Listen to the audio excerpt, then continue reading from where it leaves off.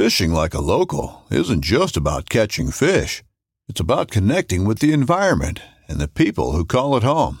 It's about hearing the stories and traditions that have been passed down for generations and sharing unforgettable moments with the people you meet along the way. Fishing like a local is having an experience that stays with you forever. And with Fishing Booker, you can experience it too, no matter where you are. Discover your next adventure on Fishing Booker. This upcoming concert season will be all about the boots, and Tecovas is your stop for the best in Western style. Tecovas has seasonal and limited edition offerings this spring and summer, including men's and women's boots, apparel, hats, bags, and more. All Tecovas boots are made by hand in a time-honored tradition with timeless styles that are always on trend. And Tecovas has first wear comfort with little to no break-in period. It's hard to find this level of comfort paired with this level of style. Stop by your local Tecovas store, have a complimentary drink or two, that's WCB style, and shop new styles. The smell of fresh leather and friendly staff are at your service. Many stores even have leather custom branding to make your boots truly personalized. And with regular live music and events, there's no in-store experience like it. If you can't make it into a store, just visit tecovas.com. That's TECOVAS.com. They offer free shipping on all boots, as well as free returns and exchanges, and ship right to your door. Go to tecovas.com and find your new favorite pair of boots today. Hey gang, 2 quick updates today before we jump into today's show. First, I have new hats, new Truth from the Stand trucker hats in the store. So if you would like to pick yourself up one here after Christmas, I have them in and I will get them shipped out to you directly. All you have to do is go to truthfromthestand.com and head to the shop page, and the hats are there. You can select them. PayPal is the method of payment, and then I will get those shipped out to you. Secondarily, I know I mentioned in the previous podcast that I have a big announcement hopefully here after the first of the year. I'm trying to get a date locked down as to when I can kind of let the cat out of the bag. But if you would like, as I'd mentioned, I'm going to announce it here on the podcast. But if you would like to make sure you get involved, there will be a link that will be involved to I guess direct you to an online property where you can get more involved and can share some things with some friends and family and so forth. If you would like to be on that list, please head to truthfromthestand.com and go ahead and sign up for our newsletter, because I'll be sending out an email letting you know when the Top Secret project is live and how you can be a part of it. So truthfromthestand.com, check out the trucker hats, pick one up after Christmas, and then also be sure to sign up for the newsletter to be on the inside circle of the Top Secret project that I'll be launching here in the new year.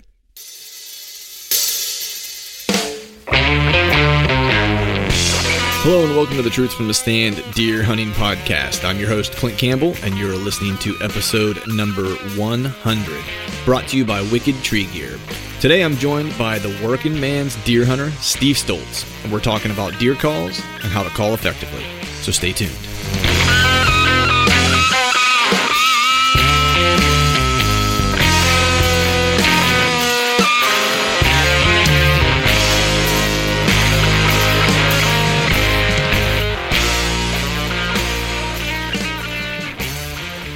All right. What is up, everyone?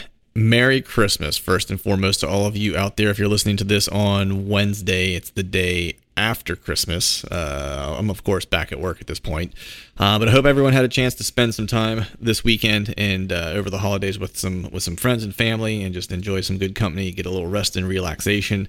I certainly needed it. This past week was quite a grinder at work with some ridiculously long hours. So I was very much looking forward to having the weekend off. And then, of course, Monday and Tuesday. And hope everyone out there has some really cool, safe plans for the new year.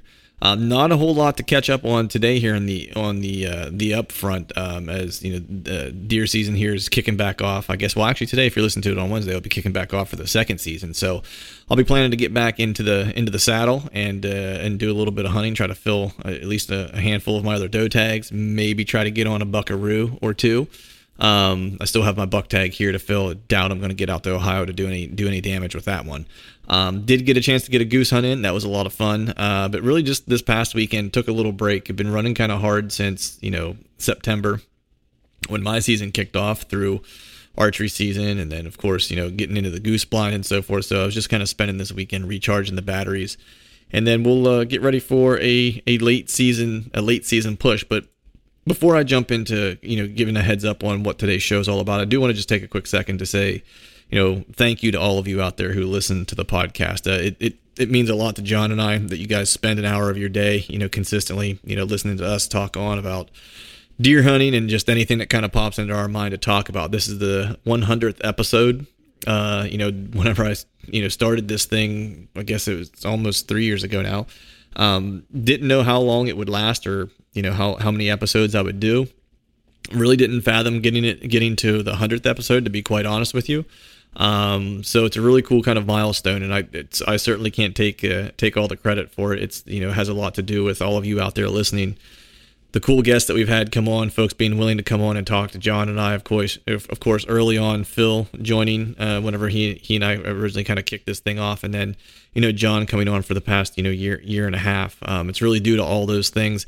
I'm probably a very small part of what takes place on this show. But am very grateful that all of you folks tune in and listen to us and give us your ear for a little bit of time to hopefully, settle you into some deer hunting, maybe get you away from your daily grind and think about deer hunting, the things that we're, passionate about, spending time in the timber and stuff like that. So with that, thank all of you for spending some time with us. We much appreciate it. So on to today's show. Speaking of those great guests that have come on that have made, the job on this side of the microphone a lot easier. Today we have Steve Stoltz on. And Steve is a fella, he's on a TV show or a web show called Buckman, and he's really kind of known as the working man's deer hunter, really, for all intents and purposes. His show is really, the premise of it is really based around a bunch of guys who, work normal jobs and normal dudes, don't have a ton of money that are, to spend on, really expensive leases and, don't have, huge parcels of land to manicure and manage to the utmost. So, they hunt real world scenarios and scenarios that, you and I, are probably familiar with hunting. That's kind of the premise of the show. Steve's been in the industry a long time. He'll talk about this a little bit when we get him on, but, he really kind of started cutting his teeth early on whenever he got into the what I'll call like more the filming side or the media side of the business, with the Drurys. He was one of the early folks who was working with them whenever they first kind of started up the whole, concept of, capturing, killing mature deer on film. He just kind of took it from there and has kind of stayed in the hunting industry and stayed within, making TV shows or videos, whichever it might be. He's had a couple other stints. Earlier he had another show, I think it was for Remington, if I'm not mistaken. But he's got a wealth of knowledge when it comes to deer hunting. He's actually a world champion turkey caller, which it seems like all those guys from the Drury team, especially early on, all kind of had that under their belt. They're, killer turkey callers. And so it kind of got me to think whenever I started kind of reading Steve's bio and was reaching out to him was, a lot of times, we think of calling, and we think of it in terms of turkey hunting because that's where you get the most kind of interactivity. And then if you go out west and hunt, elk hunting, is similar. It's just a 900-pound turkey maybe is a better way to explain it. But you get that engagement and that interactivity with you and the wildlife you're chasing. And of course, you do some calling whenever you're, when you're waterfowl hunting and stuff like that too. But whenever people think of deer hunting, they probably don't think of calling a lot.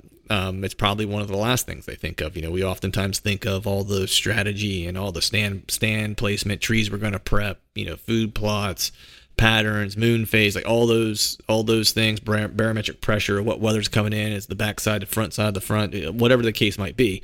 And we probably don't think a whole lot about calling. And when we hit the stand, if we get something in range, calling can have a lot to do, to whether or not you get a shot opportunity or not. I've had it play out for me, and I don't claim to be the best caller in the world. And I think I would go even further and say I'm guilty of this, that I probably don't even understand as well as I should the different types of sounds and what they mean.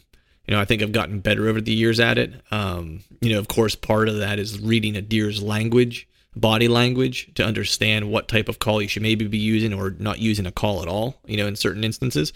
And so I think that's one of those aspects of deer hunting that's really probably kind of overlooked. And so knowing that Steve is a world-class caller, and he just recently started working with this app where he has put out different calling sequences, you can listen to a deer actually make the sound, then he will mimic the sound with a call, and then you can actually tap into certain sections, and it'll give you times a year when it's best used, what type of response you would look for from a deer for that given call, et cetera, et cetera. And it's really kind of a nice tutorial to kind of get you hip to what you should be looking for and when you should be using certain types of calls.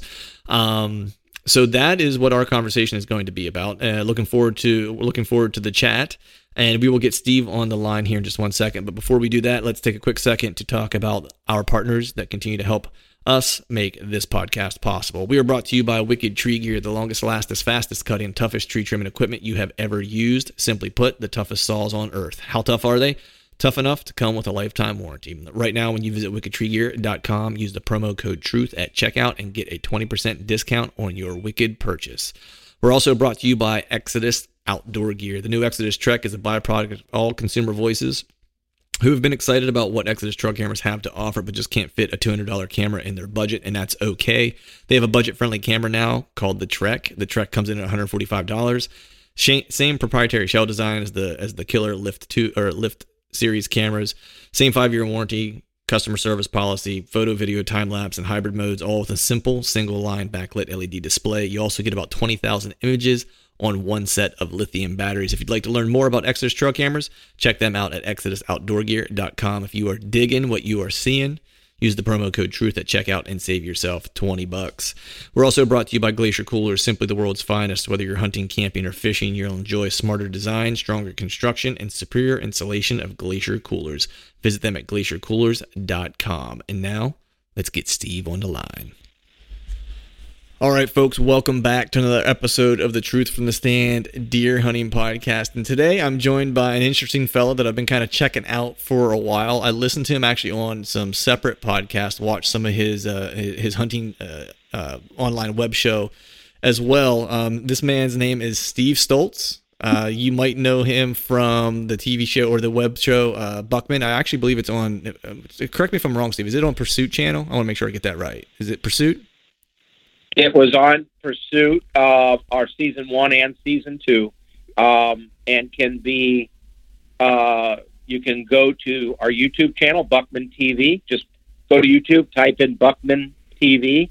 That's Buckmen TV, and you can catch all season 1 and season 2 episodes on our YouTube channel.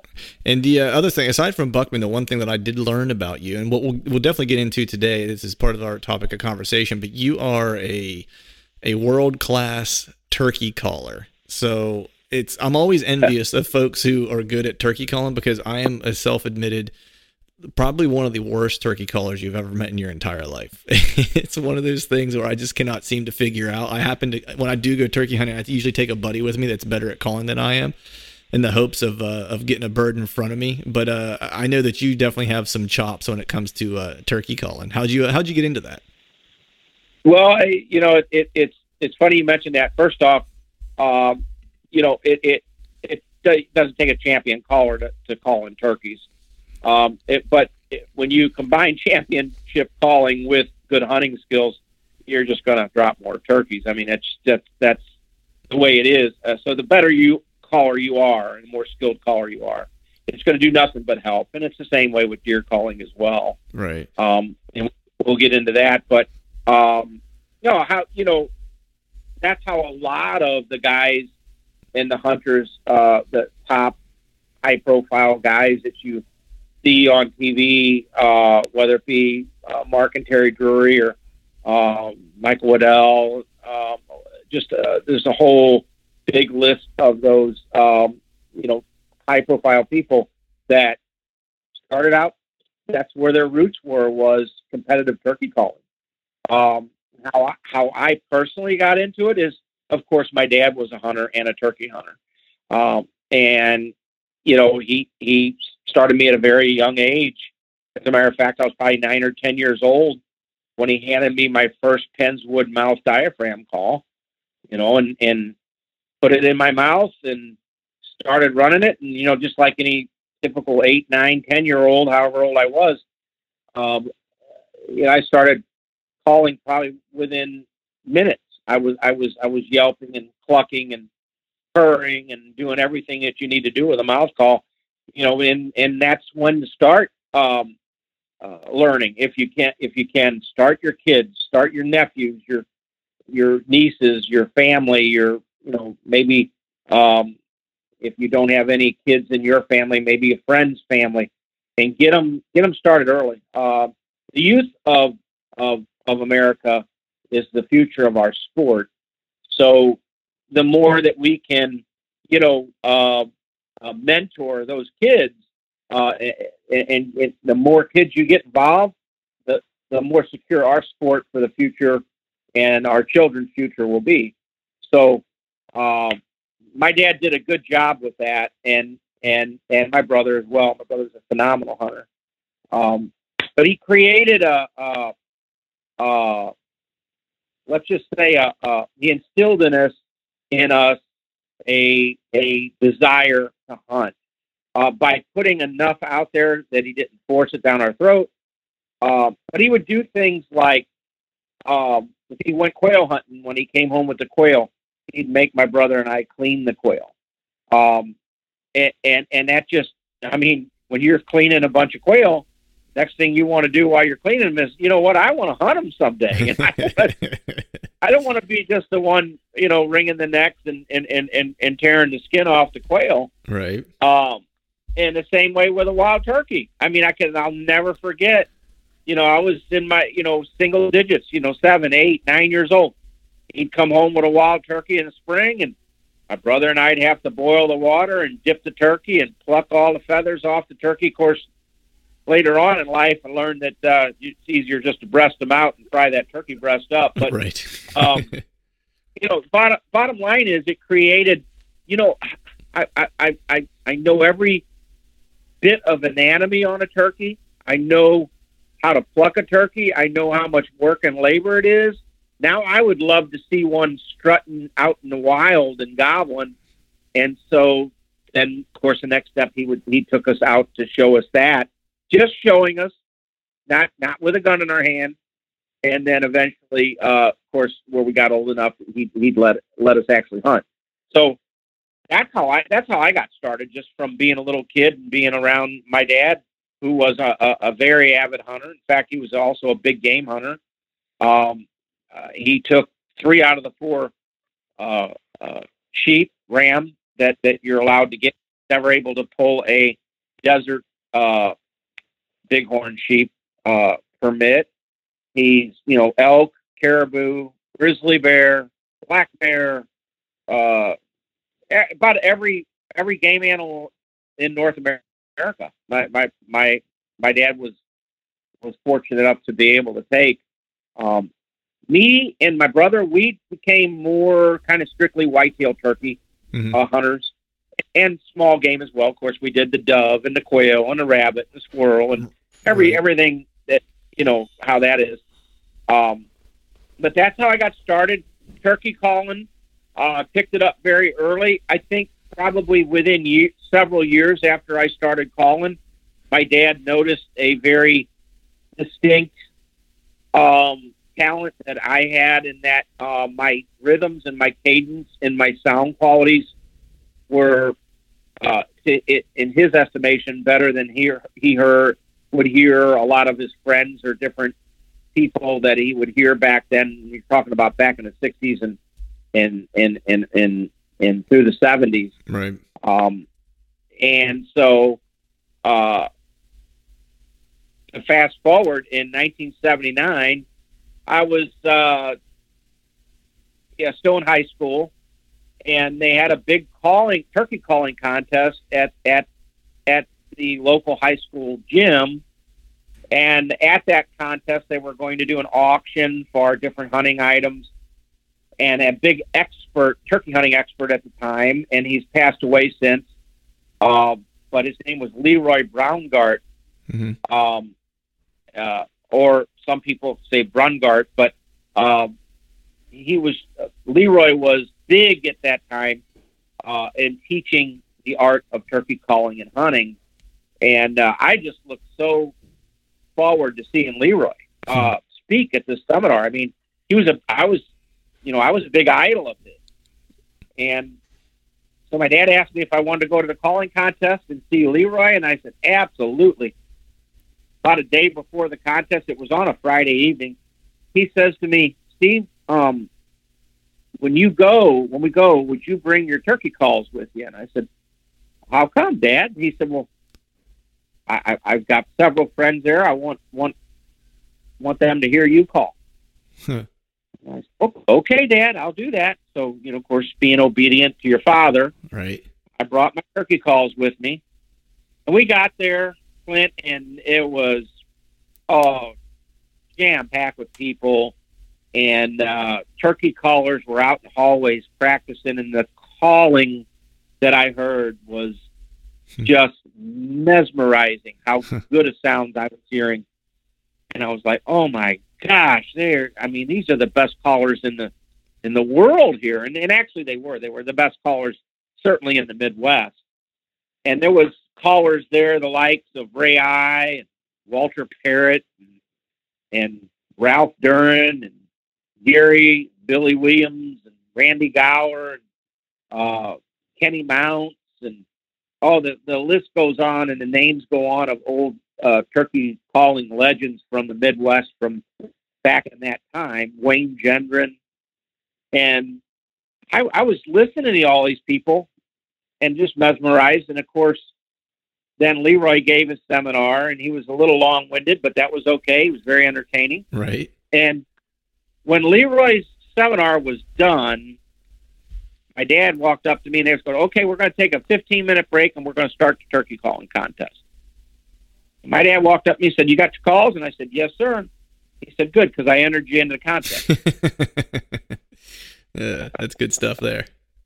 I'm like, Dad, I can't call in this contest. I've never called in it. I didn't come to compete. And he goes, well, I paid $5 for you to call in a contest. You're going to call. Right.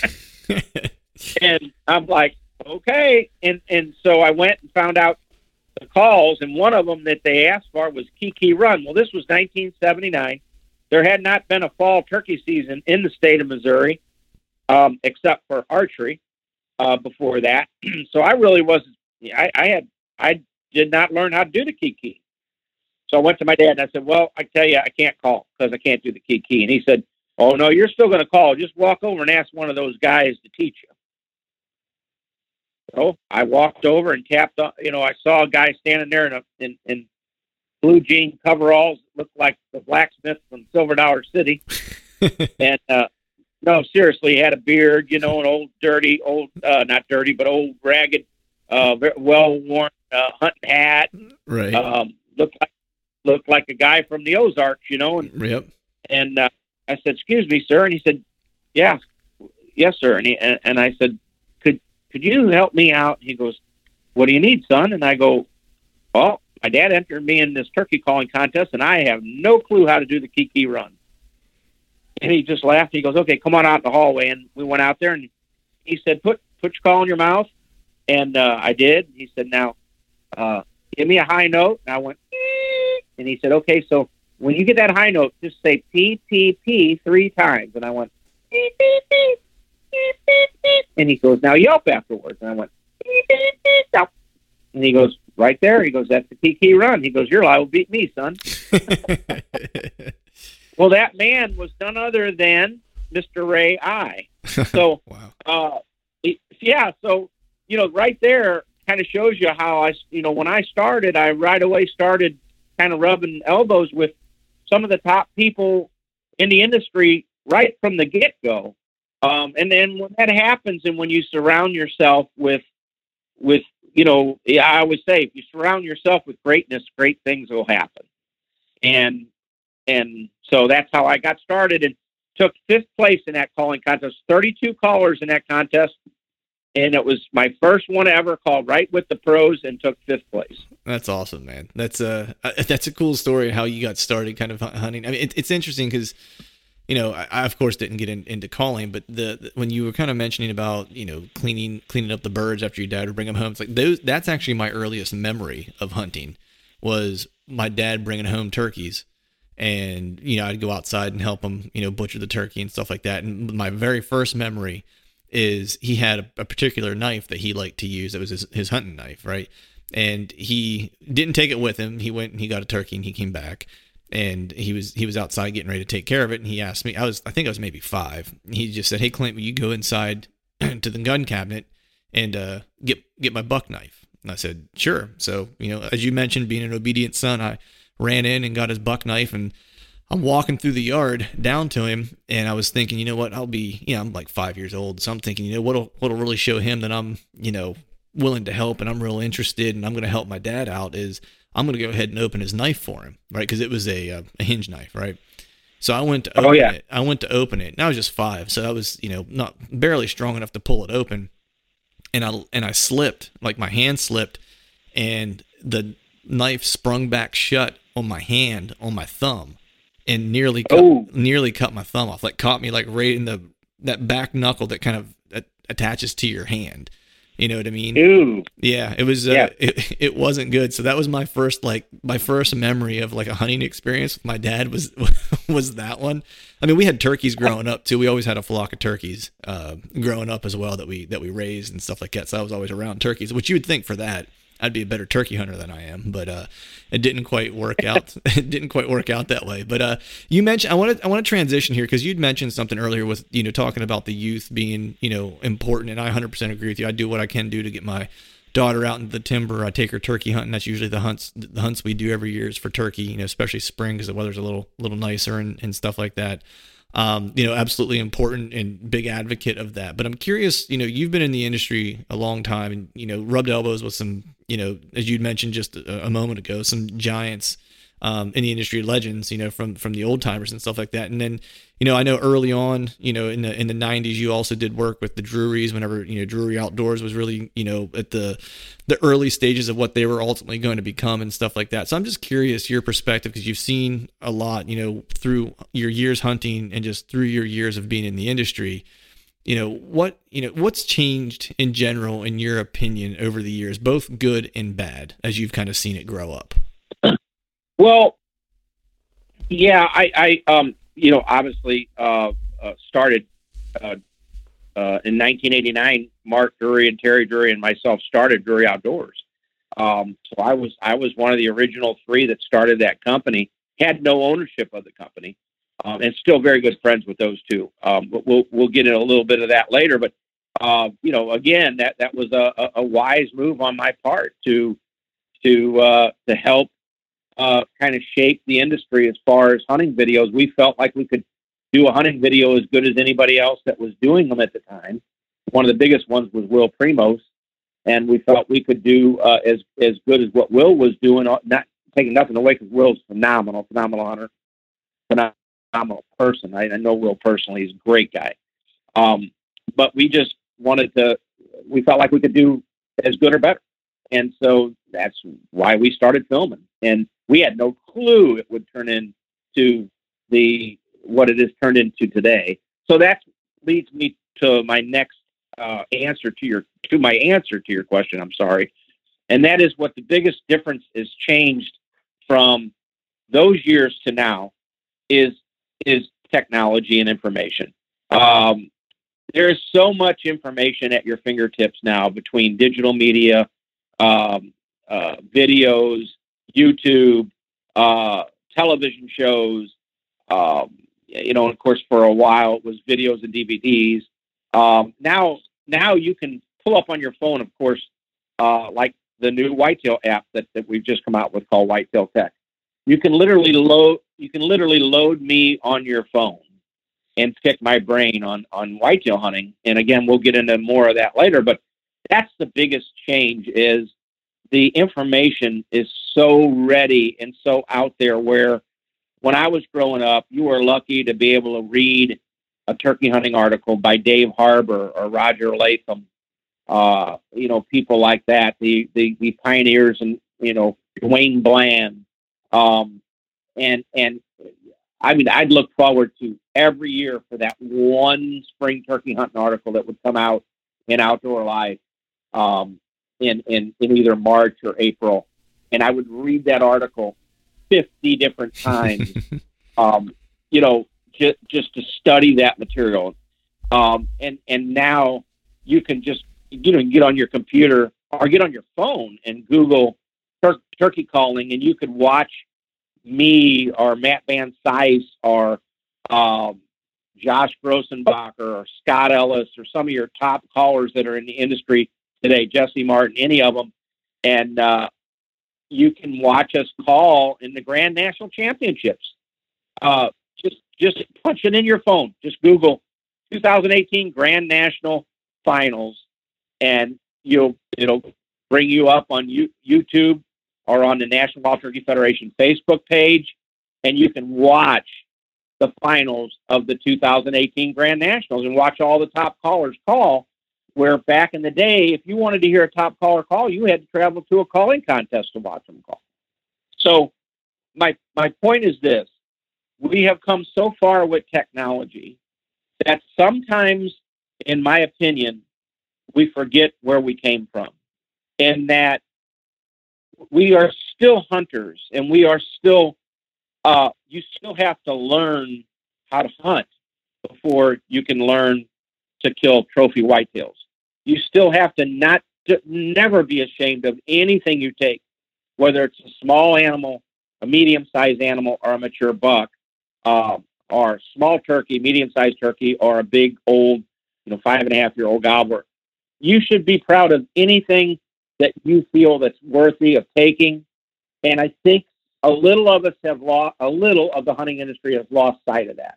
And so that is a huge difference. And I think we, as much as we talk about, and we will talk a lot on this podcast, probably from this point forward, about hunting mature whitetails, but don't lose focus in the fact that not everybody can hunt just mature whitetails. It's not for everybody. And certainly as a young hunter is learning to hunt, they need to learn shot angles. They need to learn how to just shoot deer. And that means just shooting any deer in the first deer that walks by. And I don't care whether it's a doe, whether it's a button buck, whether it's a forkhorn, and be proud that you shot that animal. And just know that that is your learning tool. That is your tutorial in life to learn to later on, okay, now I've shot 20 deer with my bow or 30 or whatever. It's not about numbers. But now I'm ready to take it to the next level and pass that forkhorn up and wait for an 8-point, or pass that 8-point up and wait for a 2.5 or 3.5-year-old, or pass that 3.5-year-old up. I'm going further in your hunting career and say, you know what? I might have a 3.5 or 4.5 in front of me, but I know there's a 7.5 on this farm, and I'm going to wait for him. And so that all takes a process of evolving and learning. And I think because of the information that's out there, because of the television shows, because of people like myself or Mark Drury or Lee Lakosky or any of us that have produced and taught big whitetail hunting on television and on video, that some people want to just skip through that middle part and go right to the trophy hunting. Yeah. And I was just going to say, and I'll say this, it's like when you don't have that perspective, right? It can it can dampen your spirits for the thrill, right? Because you start to, whitetail hunting in general is challenging, right? And if you are green in it, if you layer on that extra, level of difficulty by kind of going after an older age class, or if you want to ratchet it up even further, going after a specific deer on a property, right? And that's the only one you're going to hunt. It's like you're likely in for some rough seasons. You know what I mean? And I think part of it is you just got to remember that it's supposed to be fun. So whatever it is that takes it to make it fun for you. It's like, look, I grew up hunting. I got to, I don't, tell any tales out of school. It's like I got to archery hunting late. I didn't get to archery hunting until I was, like 30, right? I gun hunted and stuff like that. But archery was just not something my dad did. So I didn't pick it up as a kid, and it didn't pick it up until I got older and I met an older fellow, a friend of the family who was, a hardcore bow hunter all of his life. And it was just, he taught me some things and I just kind of picked it up and ran from there. And I'm still not to the point to where, I've targeted a deer on a property and I had good sits and I had encounters with it and stuff like that, but I didn't seal the deal.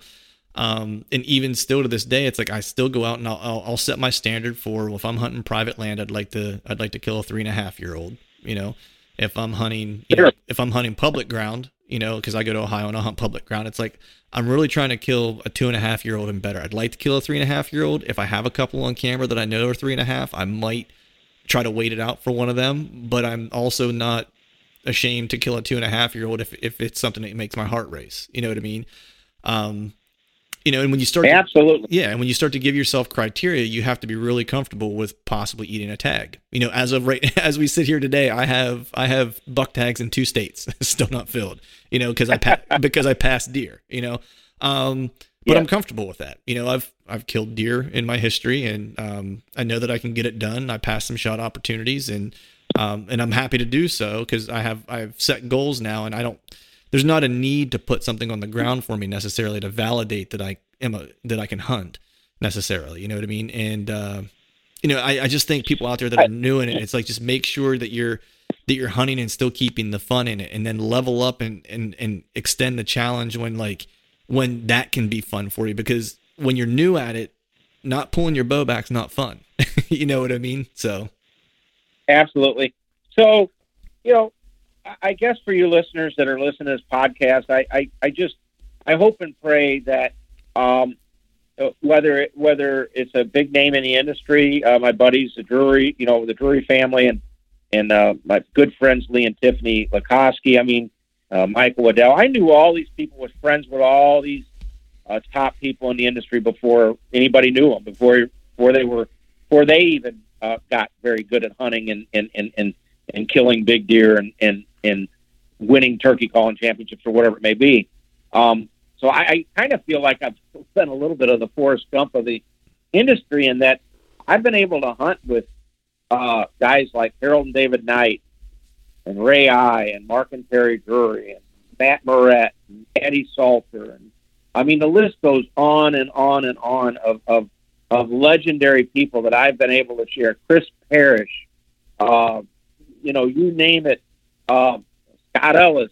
I don't want to leave anybody out, but there's so many different people from the industry that I've been able to hunt with some of the top elk hunters, walk the woods, whether I was carrying a camera or whether I was hunting with guys like Ralph Abe Moline, one of the best elk hunters that's ever lived, archery elk hunters certainly, with Wayne Carlton, and again, icon in the elk industry.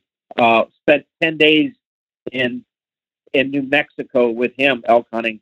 How lucky can a guy be to hunt with people like that? And turkey hunting and calling. Of course, my good dear friend Eddie Moyers from Southeast Missouri, which I always said my dad taught me how to hunt turkeys. Eddie Moyers taught me how to kill turkeys. And and there's a difference. Yeah. And so Walter Parrott, again, the list goes on and on of legendary people, some that are no longer with us, that I've been able to share the woods with and hunt with and share camps with. And my turkey calling years, being able to compete with guys like Paul Butsky and Denny Galvis and Dick Kirby, God rest his soul, the Rom brothers, Robbie and Terry Rom, Kelly Cooper, and then fast forward to your years of Walter Parrott, Chris Parrish, and Ricky Joe Bishop, and Ernie Calandrelli, and the names go on and on. Chris Kirby, I now in these years now, Matt Van Sice and Jesse Martin and Shane Hendershot, and again Scott Ellis, and I've lived it. I've lived a life of being around these people that are really, truly legends. They're really, truly so talented.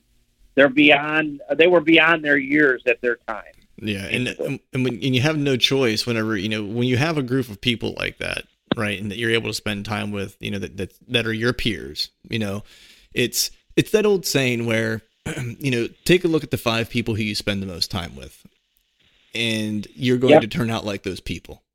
You know what I mean? Like that. And it's so true. You know what I mean? Like the people you spend the most time with, those 5 people are going to have the biggest influence on your life, and you end up influencing each other.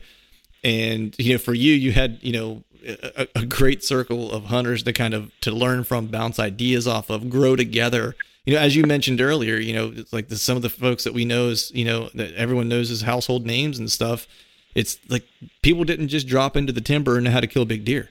You know what I mean? Like it takes time, and it's a process, and none of them showed up day one and were killing 200-inch deer every year. You know what I mean? It's like it takes time to get there and understand, how these animals like to operate, understand, basically understand their world, And and it's funny you mentioned that. And so we're going to kind of start focusing more on whitetail and talk about the new whitetail app that we have out. But in that process of us filming and hunting big whitetails, we didn't start filming big trophy whitetails right away. In fact, we released 2 or 3 just regular deer films where a fork horn or a 6-point came by, we shot it. Mm-hmm. And we decided to take that next step. And what we decided to do was to shoot nothing but mature bucks and put all those mature bucks in the wild. And I emphasize that because there were a certain group of video hunters back then in the late 80s, early 90s that, they basically shot their deer in a pen. It's quite obvious. Right. We made that choice. Everybody has a choice to make, and those choices you make really impact your life later on. Sometimes you don't realize it. And with Mark Terry and I with Drury Outdoors, we had a choice to make, and that was stay in 100% wild, or maybe shoot a few deer in the wild if we could shoot a big one or two, and then maybe finish up the production and shoot a pen raised deer, just to finish the production. We voted against that. The smartest move we've ever made.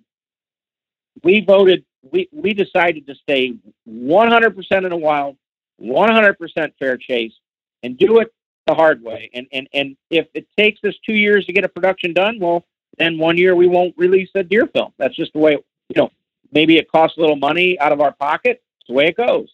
But the bottom line is that was the smartest move we made, because we learned, if anybody watched the Drury series from very early on, and you can still get those films, by the way, by going to DruryOutdoors.com and ordering the early years of Drury outdoor videos.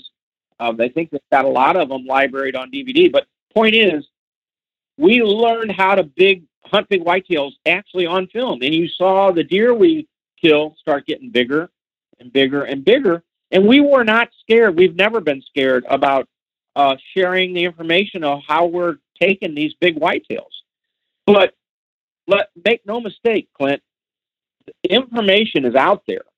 But a lot of people, a lot of hunters still won't change their own hunting tactics to transform from a hunter that just basically wants to basically fill tags, which there's nothing wrong with that, to coming home with that biggest buck of the woods, or not come home with anything at all. Yeah, I mean, there's a huge difference. Yeah, 100%. And like you said, there's tons of information out there. There's podcasts. I mean, it's just like every topic has been covered, or will be covered. And it's all from different angles. Someone asked me at one point, we did a Q&A session on the podcast where we had listeners write in and ask us some questions. And I'm going to paraphrase, I don't remember the question exactly, but it was something along the lines of, who that I've talked to or had the opportunity, because with a podcast, it's like I've had an opportunity to talk to guys like yourself, that otherwise I probably would have never ran into, so I feel fortunate that I've been able to kind of create a circle, much like, similarly how you were able to create one with, the calling and the folks you were able to kind of run with, as the years you were coming up. It's like I've attempted to kind of insulate myself with, folks who I, look up to and think are really good deer hunters. Some people know, some people will never know, you know what I mean? But it does, but they're still hell of a good deer hunter. And my answer was, I was like, I don't ever take one person's style holistically and adopt it. I was like, I kind of pick and choose the things that I like that apply to how I like to hunt. You know what I mean? I was like, and that's kind of how it is. I was like, so there's no like, there's things I've listened to Terry, Mark and Terry talk about that I've picked up on, just how they watch deer and how they analyze behavior. It's one thing that I've definitely picked up from them. And then there's guys like Dan Enfault that I pick up that's like super aggressive, mobile, and hunting buck beds, hunting over bedding. And then, there's guys like my buddy who lives in Jersey, Greg Litzinger, who some people know about him, but he's, lesser known, but the dude is he's a killer, and so I talk to him and I shoot archery with him, and he's a hell of a shooter and a competition shooter, and he helps me a lot with my form and keeping my act together behind my bow. So it's that was my answer, was like, it's a little bit from everybody, you know what I mean? I think that's the important thing. The information is out there, and don't ever feel like you have to adopt somebody's style. Pick and choose what it is. Yeah, pick and choose what's going to work for you and what's going to, help you kind of reach the goals that you have, for hunting. And if that's just killing the first thing that comes by, then more power to you. And if it's hunting more mature whitetails, then that's just as well also, so whatever floats your boat. But I wanted to shift here because I wanted to ask you, as we're talking about, hunting, whitetails, and you guys making that choice to go make sure it was 100% wild and fair chase whenever you guys were doing all the early Drury films. On Buckman, now, are you guys, hunting, are you guys hunting some public land? Are you guys hunting some private land? Is it leased? Like, so what's kind of the percentage breakdown for you guys as far as like the land that you're hunting?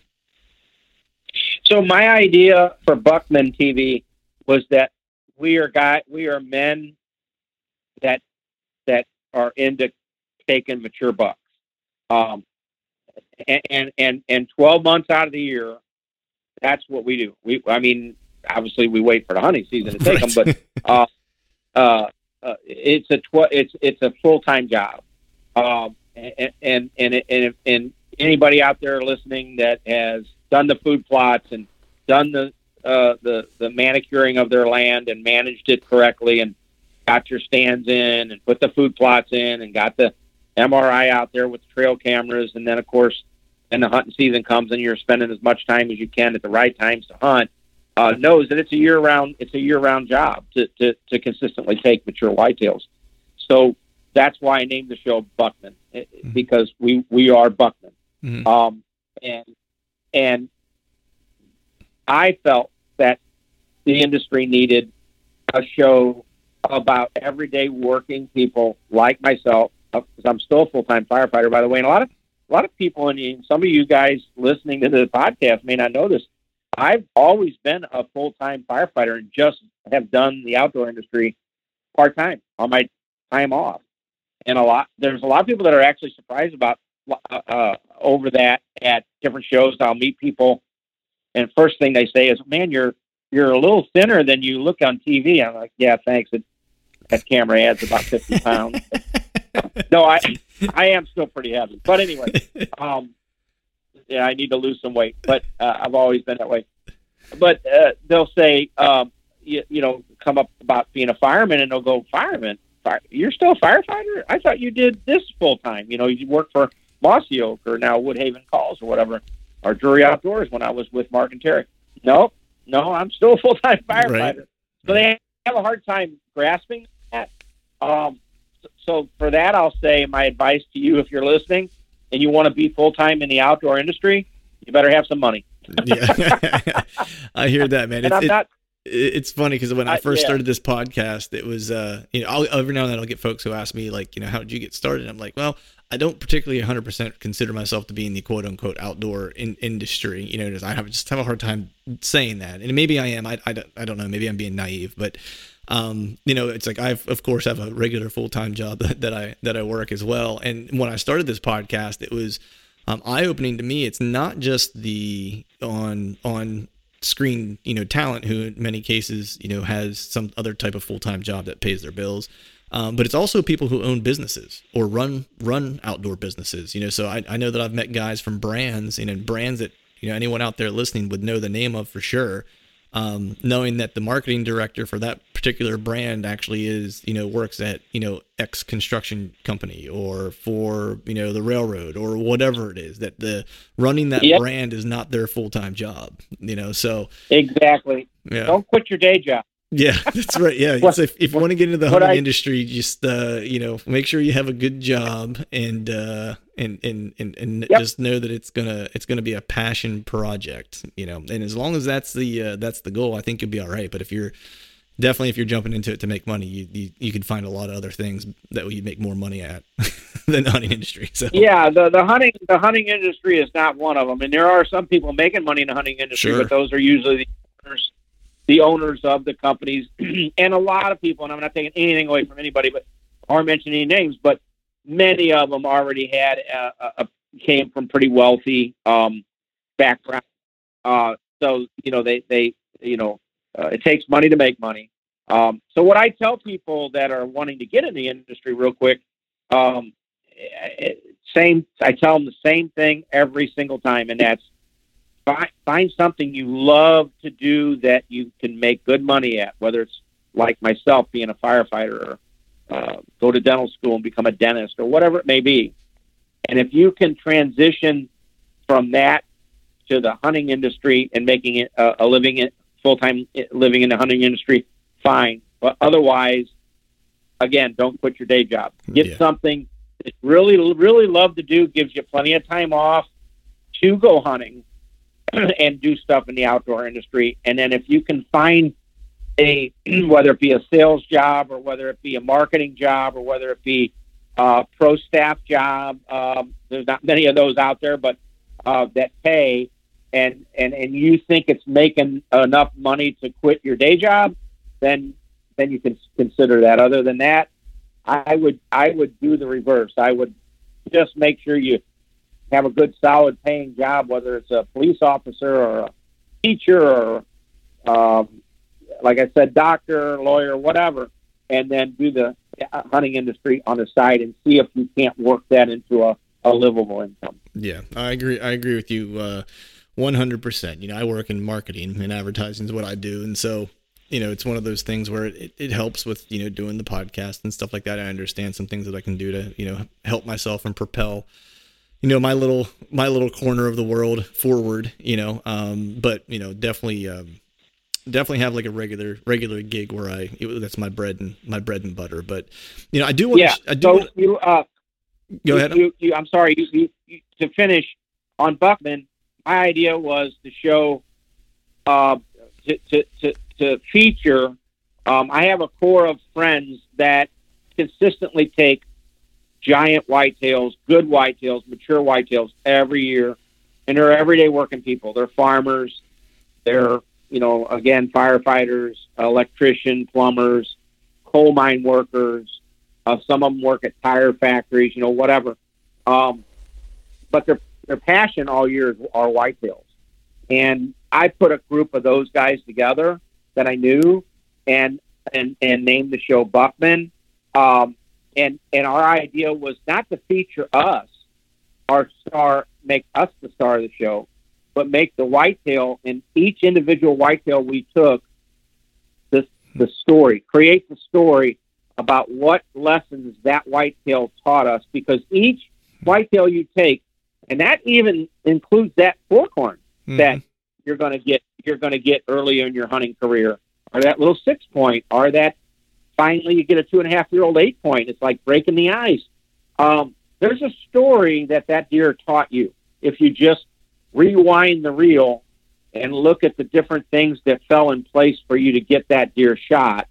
And same way with every mature buck. That's why you see so many names given to bucks. Mm-hmm. And the reason why is because you want to be able to tell that story. And a lot of people get a little, I guess some hunters get a little, I don't know if you call it sideways with the fact that people are naming whitetails, but there really is a reason behind that. And it's more of a catalog thing. In other words, I can remember a buck I killed named Shorty on season 1 of Buckman. It's on episode one of the first episodes in season 1 of Buckman. You need to Google it or go to YouTube channel and punch in Buckman TV and go to the Shorty episode. And that buck was a 5.5-year-old buck that I had hit high early in the season, the first couple of days of Iowa's bow season where I live, and end up shooting him later, mid-November. He had developed a big abscess from hitting him and not getting him. He dropped at 40 yards and the arrow hit him high. And I made him, even though he wasn't the biggest buck I had on the farm, I made him top priority to get him shot. because I didn't want him to die from that abscess. Bottom line is I named him Shorty because he had 2 short G2s on the back of his 10-point rack. A great buck. He was a mid-150s buck is what he scored.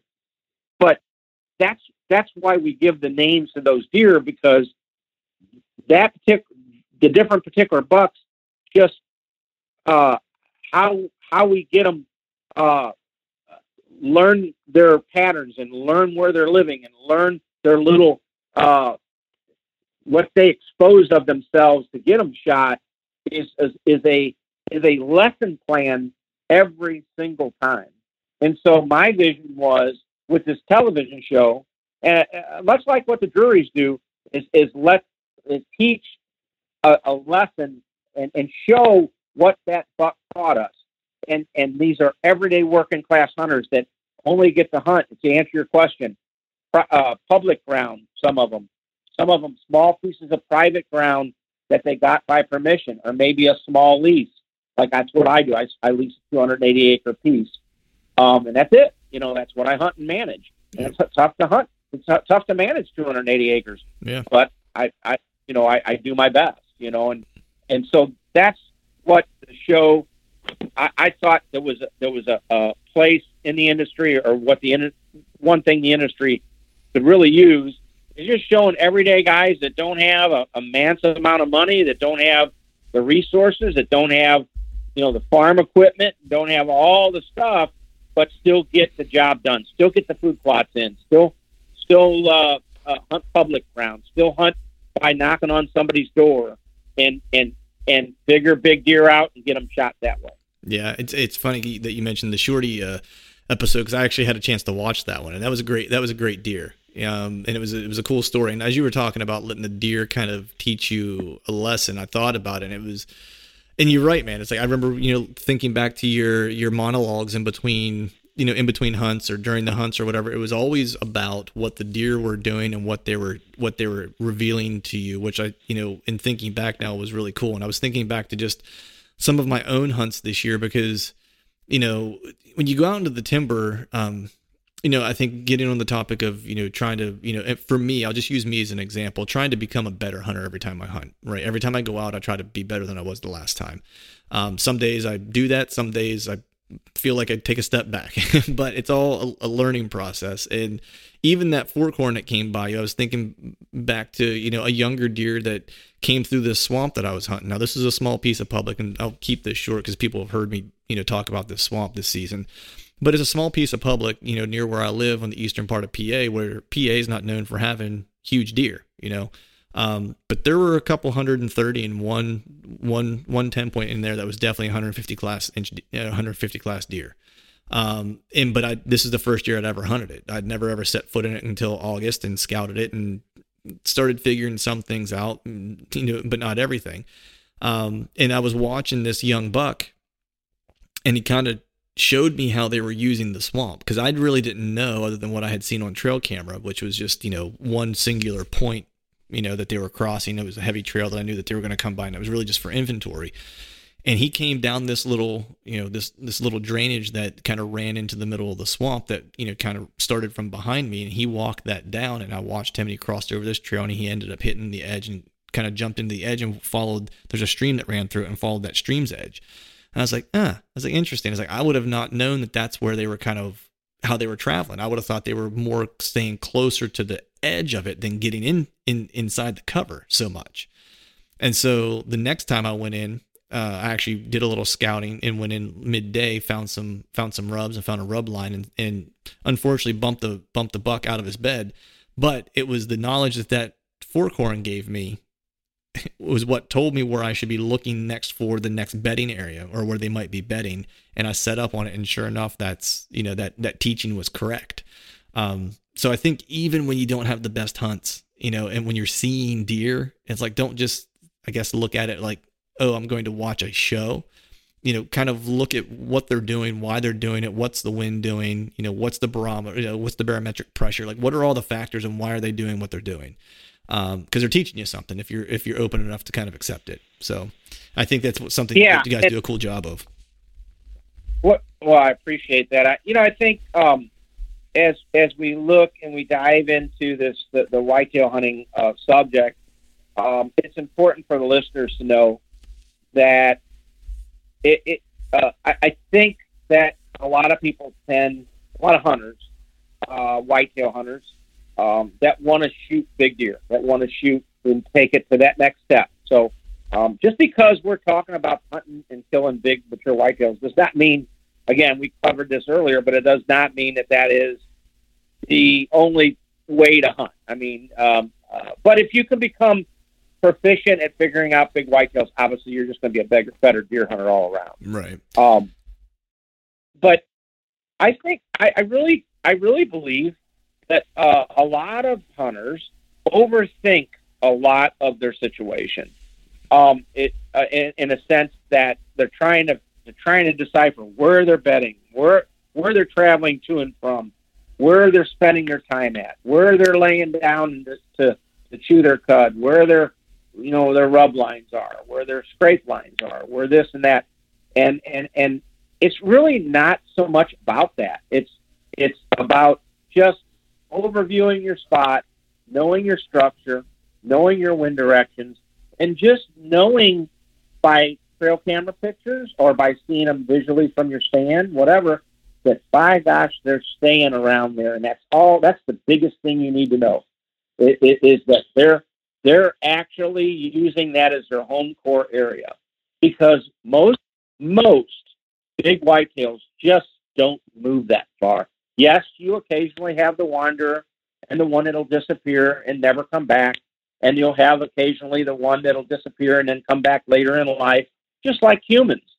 But the main thing, take-home point is most, and I mean most, if I had to put a percentage on it, 90% of the big mature bucks I see don't like leaving the same little home core 50, 100 acre, 200 acre area. They just don't.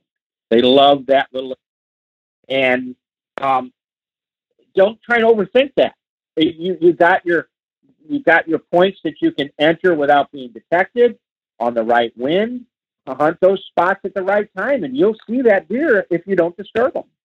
And it really is almost as simple as that. And we learned that years ago when we first started trying to shoot mature bucks from actually Jay Gregory and Don Kiske, who are two of the greatest whitetail hunters I've ever met or hunted with. They were already doing that at a very young age. They had learned that it's not all about trying to figure out every single thing that buck is doing, but just uncoding where he's at, where he's spending most of his time, and the rest of it is putting time in a stand at the right time and the right wind. Right. Yeah. It's interesting that you say that, because, I had opportunity, to have Steve Bartilla on at one point, and, all deer hunters, I would venture to say that, have respect for the animal that they're chasing. I've never met one that didn't. But with that, Steve would always say, I just think we give these animals way more credit than they deserve for how smart they are. You know what I mean? He was like, he's like, they don't rationalize. He's like, they're interested in three things. They're interested in feeding, they're interested in staying alive, and they're interested in procreating. Like that's their three, those three things. That's it. Every decision they make is based on that. It's not any deeper than that, necessarily, and of course, the wind and stuff like that plays a role in it, because that's how they stay alive. They smell how we see, is kind of how I always like to kind of put it. But sure. It's thinking that they're outsmarting us is not necessarily, they're not that rational or high level of a thinker. It's just them trying to stay alive. So if I ever do a book, which, by the way, this whitetail app called Whitetail Tech, once again, I'll repeat that several times because it's free, totally free. Go to your app store and type in Whitetail Tech, and it's a free download. Now, eventually, if you want to go to a pro version, if you want to know more in-depth information, if you want to pick my brain even further, then you'll have to upgrade to the paid version. But please, by all means, at least go and look at the version that's free right now, and we will upgrade it before it goes to paid. Right now, basically, all it is doing is covering my thoughts and my ideas about calling whitetails. Yeah. So I think with that, let's go ahead and jump into that to cover just a little bit, because As we mentioned before we started recording, I was like, turkey hunting and elk hunting, it's like people kind of understand that those are instances where calling's important, right? Turkey hunting's, as I mentioned earlier, I'm a terrible, turkey caller. And it's very nuanced. Elk hunting is too. It's like calling in a 900-pound turkey to a degree.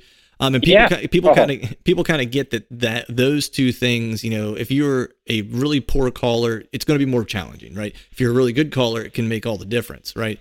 But I think a lot of folks, whenever they hunt deer, they don't think about calling in the same, that it holds the same importance. Now, you might not be doing it as often, and it may not be as engaging as turkey or elk hunting. It doesn't mean that it's not as that it can't enhance your hunts in similar ways. So I wanted to talk to you a little bit about, I guess very top level or high level, what do you think the biggest key is to effectively calling deer? Like if you had to say, give someone one point of advice and say, if you do nothing else and know nothing else about calling deer, this is the one thing you should know. The one thing you should know about calling deer is almost two answers, both just as important. Number one, you got to catch them in the right mood. Number two, you have to make sure they don't get downwind of you, and be conscious of the fact that they expect to see a deer when they hear a call. So, that's the two most critical items. And so for that, I say deer calling has to be much more sparingly used than turkey calling, because first off, a whitetail buck does remember where a turkey does not. So you can call shy a whitetail buck. If he hears a grunt and gets downwind and smells the human, the chances of him as responding and coming to a grunt call are going to be a lot less down the road. He's certainly going to store that in his memory bank. That being said, there are a ton of the deer I have hanging on the wall that I've got because of grunt call and rattling antlers. So you catch them in the right mood, the right time, you can absolutely be effective with deer calling. Right. Probably the other most important thing, I'll answer this question in two parts, and here's why. The older I get, the less blind calling I do. And the reason for that is when we were younger, we were in these hot spots, whether it be Illinois. We started in Pike County, Illinois, by the way. A lot of people thought we started in southern Iowa. We didn't. We started filming most of our big deer in Pike County, Illinois. Now, Jay and Don were in Iowa. But, and then eventually we moved to hunt both Iowa, North Missouri, and western Illinois. So we were kind of in that golden circle. But what we used to do is we'd get to a new spot, had all kinds of big signs, and we knew to hunt the right wind, and we'd start right away banging antlers together when it got to be late October, early November. And we would rattle some bucks in. But we start noticing as time went on blind rattling sequences, we very seldom, if not almost never, rattled in the big, most mature buck on the farm. It was typically always a 2.5 or 3.5 year old or a 1.5 year old would come busting in to see the fight. Typically and I'm not saying it'll never happen, because I have blind rattled in some very, very upper end mature bucks. But the problem with that is when they get to a point where they know they should see a deer, and please remember this, listeners, when they get to a point, when they meaning a big mature buck, an old buck, when he knows he should see a deer and he don't, boom, his mood completely changes. He'll get tense. He'll get unsure. He'll get spooky. And most certainly probably won't completely walk past your stand. Right. And so unless you got and most people don't set up a decoy in the timber, I wouldn't recommend it. It's noisy and it's just really almost not necessary. But unless you would have a buck decoy up right by your stand every time, they run in to 50, 60 yards or 100, and see through the timber and see there's no deer standing there, they're more than likely you're going to get a look at them, but more than likely you're not going to get a shot at them. Right. And so that I say, be very cautious when you blind rattle. Make darn sure. I will only blind rattle, by the way, in spots more like field edge spots where the wind's blowing from the timber out to the field, where they would literally have to go out in the field to get downwind of me. And then maybe sometimes set a decoy in the field part in case they do come in. That's about the only time I ever blind rattle and grunt anymore. Most all the times I rattle or grunt to a deer is when I see a buck, I know I'm not going to get a shot, and I have nothing else to lose but throw some calls at them to try and get them to come my way. Right. It's interesting because that Hunt Tech app that you're a part of. I started looking through it and was checking out some of the different grunt or the different calls and when you should use them and stuff like that. And the one thing that I saw is just exactly what you were mentioning, which is a deer is going to expect to see a deer if it's being called to. And I was always curious because there's this one spot that I go to in Ohio that I hunted this year that I've always had really good success grunting deer in. Not so much this year. I saw deer and grunted at them. They just didn't respond. But in years past, I've had them come in on a string and just ready to throw down and fight. But where I was set up was just as this ridge starts to roll down this kind of really steep, I guess it would have been the north face of it. And the only way they could come see what was happening or what might be down there is they had to crest that ridge and come over just the edge of it to look down over. And it's pretty sheer, so they had to come over pretty far. And I started thinking whenever I read that on the app, I was like, okay, that's why that's why grunting has worked up there and why I've gotten such close opportunities was because they literally had to come kind of check visually, and they had to come that far to get a visual of whether there was a deer there or not. So, So then you just answered a huge part of calling success, and that is there are some spots that will set you up better for success. Mm-hmm. And other spots I wouldn't even bother calling or rattling out of, just simply because how you're situated in say, and a good example is deep in the timber. I don't hardly ever call or grunt when I'm deep in deep in the timber spots. I will sometimes some soft grunts, light, but you do not want to reveal where you're at and have that deer look and not see another deer. Right. So to that point now, real quick, Clint, your listeners out there, you can hang your stands not far travel corridors, not far rut funnels, not far pinch points, but you can actually hang rattling and grunting stands that are really just set up like on an inside corner of a field where they can't get downwind of you, but they got to come out of the timber to actually literally come out in the field to get downwind of you. And it's just kind of an observatory type stand that if you do see a good one traveling in the timber, then you can throw the antlers, rattling sequence, run at them, whatever you got to do. And your chances of calling that deer in are going to be far greater because he's going to come all the way almost to the field edge to see what deer is making that sound. So you can set yourself up better for success by hanging or calling success. Right. I'm curious, what call have you had the most success with? So like, as far as like, if you were going through the list of different types of calling that you could do, so whether it be a tending grunt, trailing grunt, snort wheeze, whatever the case is, what has been the one that you have had the most success with most often?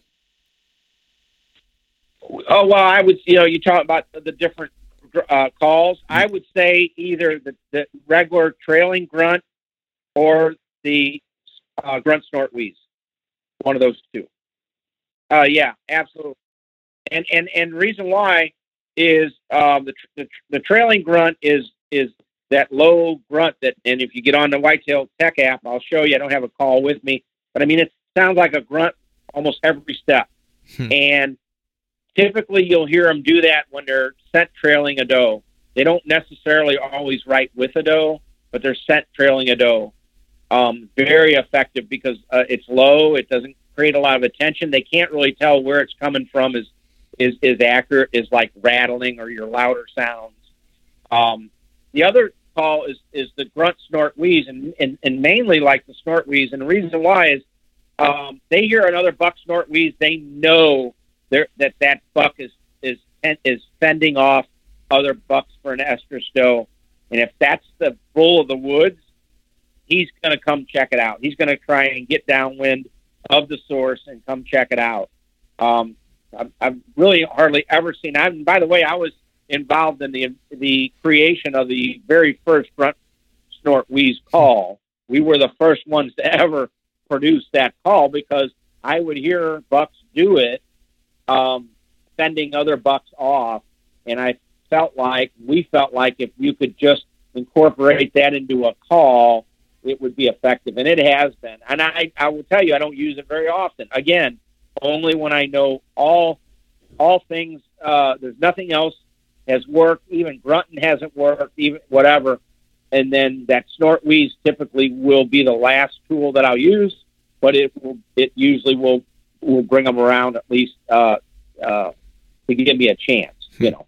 Why do you think, I'm just curious, so why do you think that you have more success with the trailing grunt versus the tending grunt? Because I feel like a lot of folks, especially during the rut, probably go to their tending grunt, and it sounds like they might be going to the wrong one, possibly, depending on their scenario. Why do you think that one seems to be more effective than the tending one? Because I would think if I were throwing out a tending grunt and a buck thought that I had a doe kind of pinned down, then that would then kind of trigger him to say, hey, there's a girlfriend over here I need to go try to bust this guy off of. Well, there's no doubt that the tending grunt is effective. There's not a whole lot of differences other than tending grunt's a little louder. Okay. A little kind of, the tending grunt's basically halfway between a buck growl and a trailing grunt.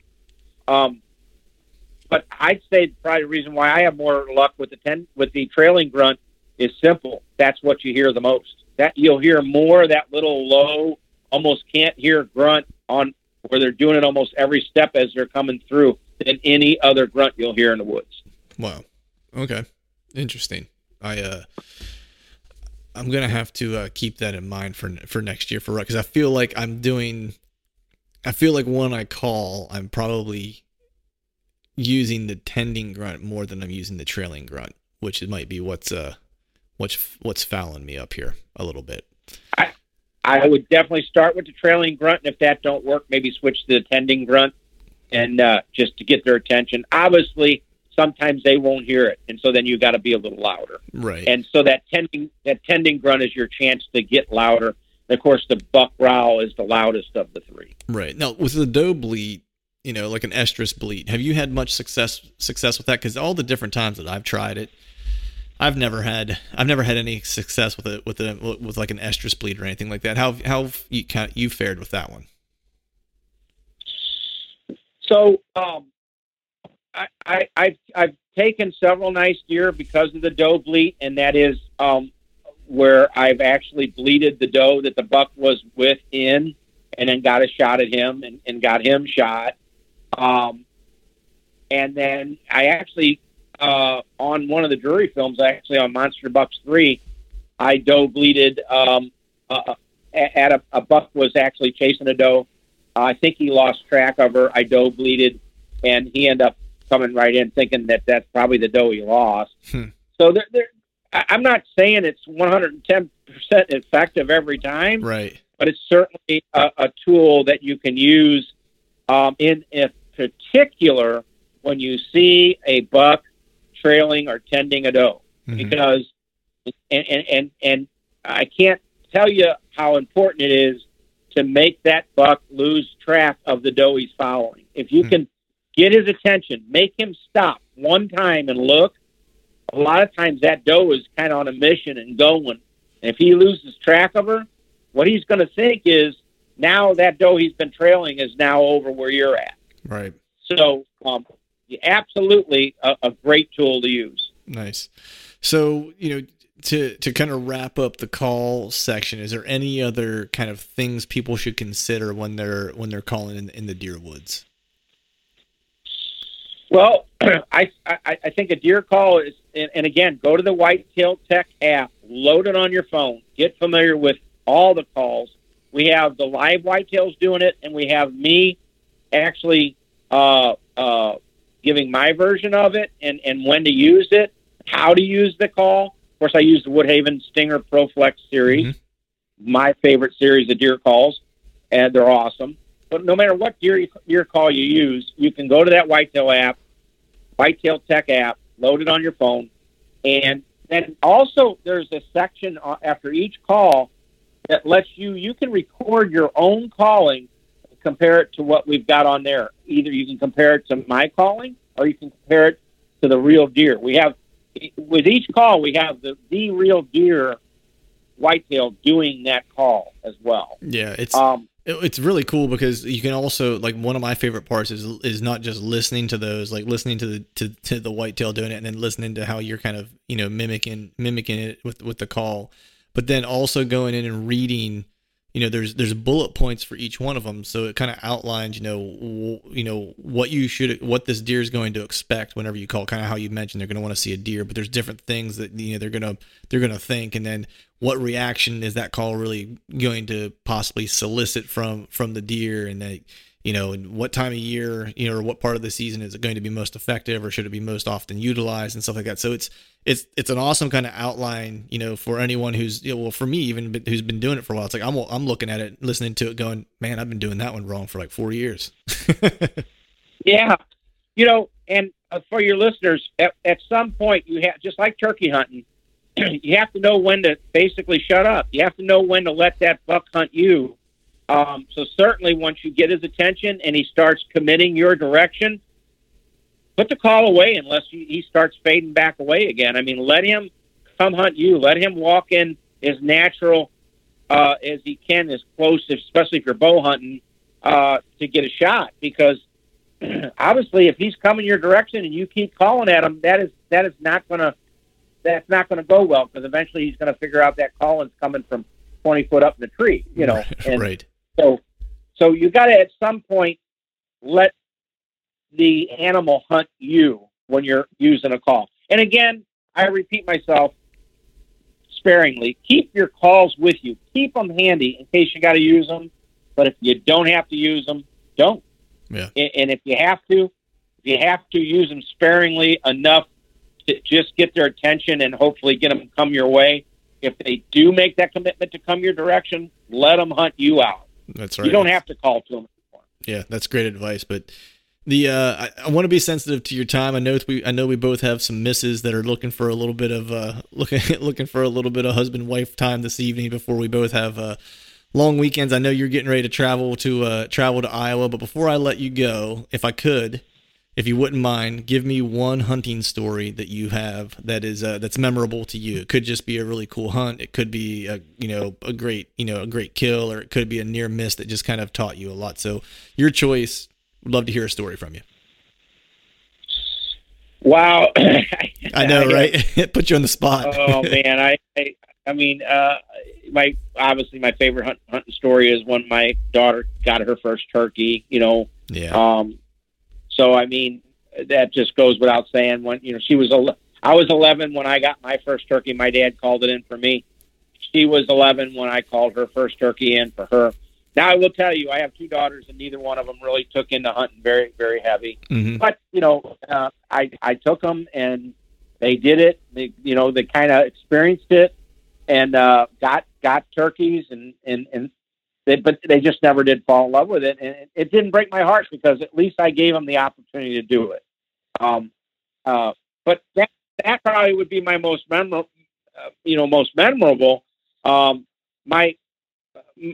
To answer your question, is probably the latest buck that I just shot.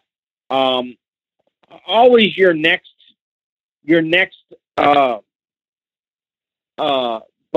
your next whitetail, to me is the story. To me is the story of your life, and that between developing a game plan for them, scouting for them, hanging the trail cams, planting the food plots, doing your due diligence as far as staying out of the area, and not let them know you're hunting him.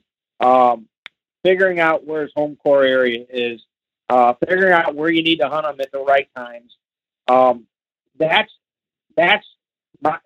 I get more enjoyment out of looking at trail cam pictures and doing the work ahead of time and scouting and locating and finding the sign and just doing the things it takes to get a big deer shot than the actual hunt. I mean, to me, that's the hunt. When you're into big mature whitetails, the hunt is all the preparation and the work and the sweat equity that it takes. And the actual day that you put the arrow in the deer, that's just the cherry on top of the cake, in my opinion. I 100% agree with you, man. It's like, I love hunting. I love archery season. As I said, I have 2 tags left, and I'm actually going to be headed out tomorrow evening, hoping these deer in the swamp went back to their bed to food pattern because they disappeared during the rut. I'll be with a bow. It's gun season still here in PA. Tomorrow's the last day, but I'll be with a bow, trying to make it happen. But I've already started kind of looking toward. I'll be in Iowa next year, so I should draw for Iowa next year. And so I'm getting ready to come out this spring to scout, with a buddy of mine who lives out there, and hopefully start putting some puzzle pieces together for out there. So I'm already looking forward to that chess match and putting the puzzle together for that hunt. So I'm right there with you. It's like, it's 365 days a year. It's probably not a day that goes by I don't think about it. And I'm always looking for the next challenge and the next hunt and seeing what that what that strategy might look like and putting that together. But before I let you before I let you get going though, I'd like for you to let folks know out there where they could learn more about you, where they can see you, where they can watch you, listen to you, whatever, social media, all those types of things. So if you wouldn't mind, let us know where we can run into Steve Stoltz at online in the world. Well, you can start with going to your app store on your phone. On your search engine, type in Whitetail Tech. It's by GotGameTech.com. And you can go to their website too, GotGameTech.com. But to get it on your phone, go to that app. It's 100% free. Load it on there. Right now, it's just got all the deer calling. It's basically being built as we go along. So to start, the whole gist of the app right now is all deer calling and deer calling techniques, rattling techniques, and so forth. As we go further into it, we will go and cover everything from scouting, from locating, to food plots, to tree stands, and where I think how to hang tree stands in the right places at the right time. Moon phases, of course, early season and the different phases of the rut, and late season whitetail hunting, off-season scouting tactics, what my thoughts are on scent techniques and scent technology. You'll be basically, as time goes on, this app will be picking Steve Stoltz's brain on how I'm getting these nice whitetail shot on a working man's budget. And if you want to see the TV show, again, go to Buckman TV on YouTube. Just go to YouTube, type in Buckman TV, take a look at our last 2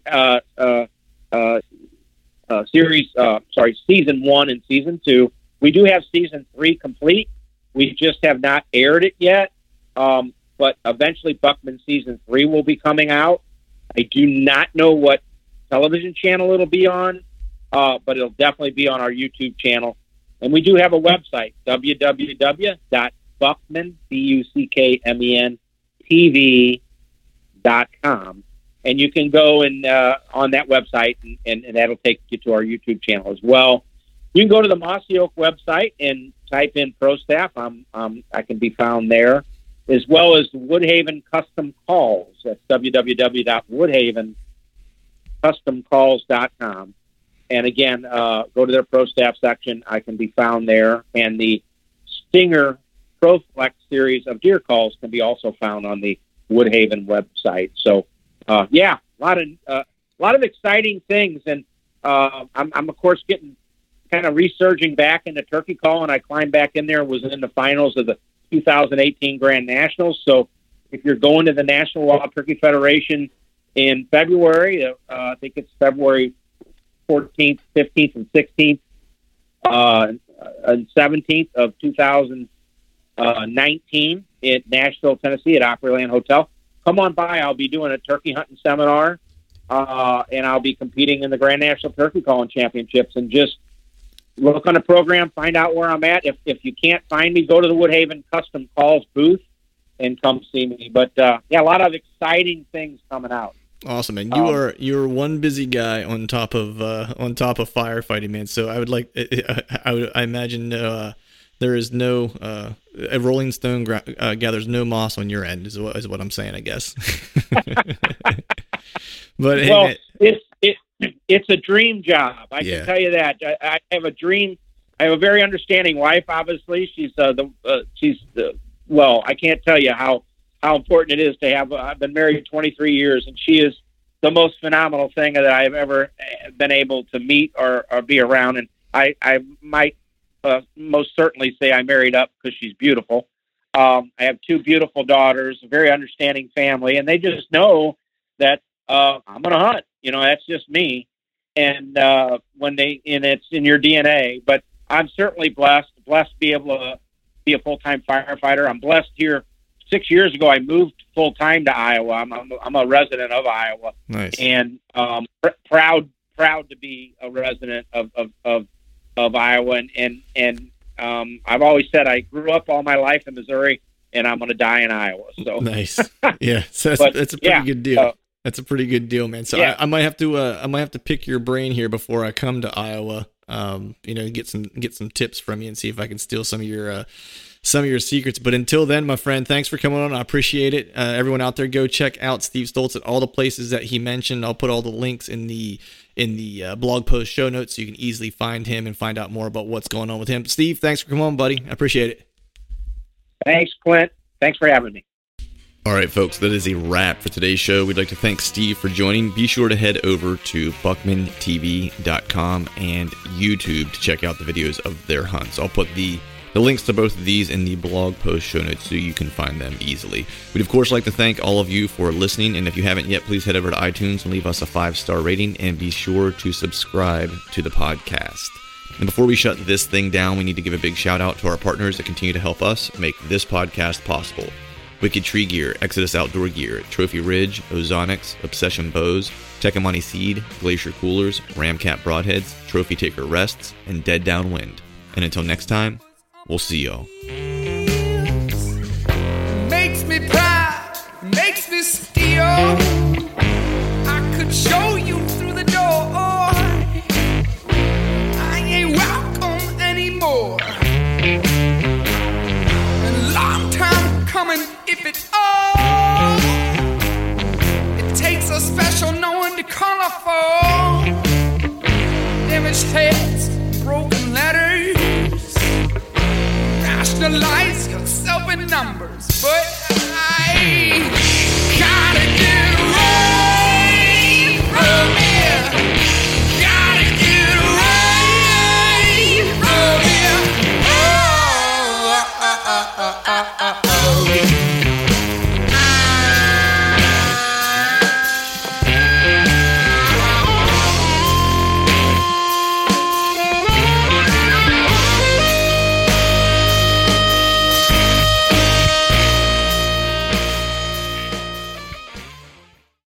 All right, gang, the new Truth merch is in stock at truthfromthestand.com and on YouTube below any of the Truth from the Stand videos.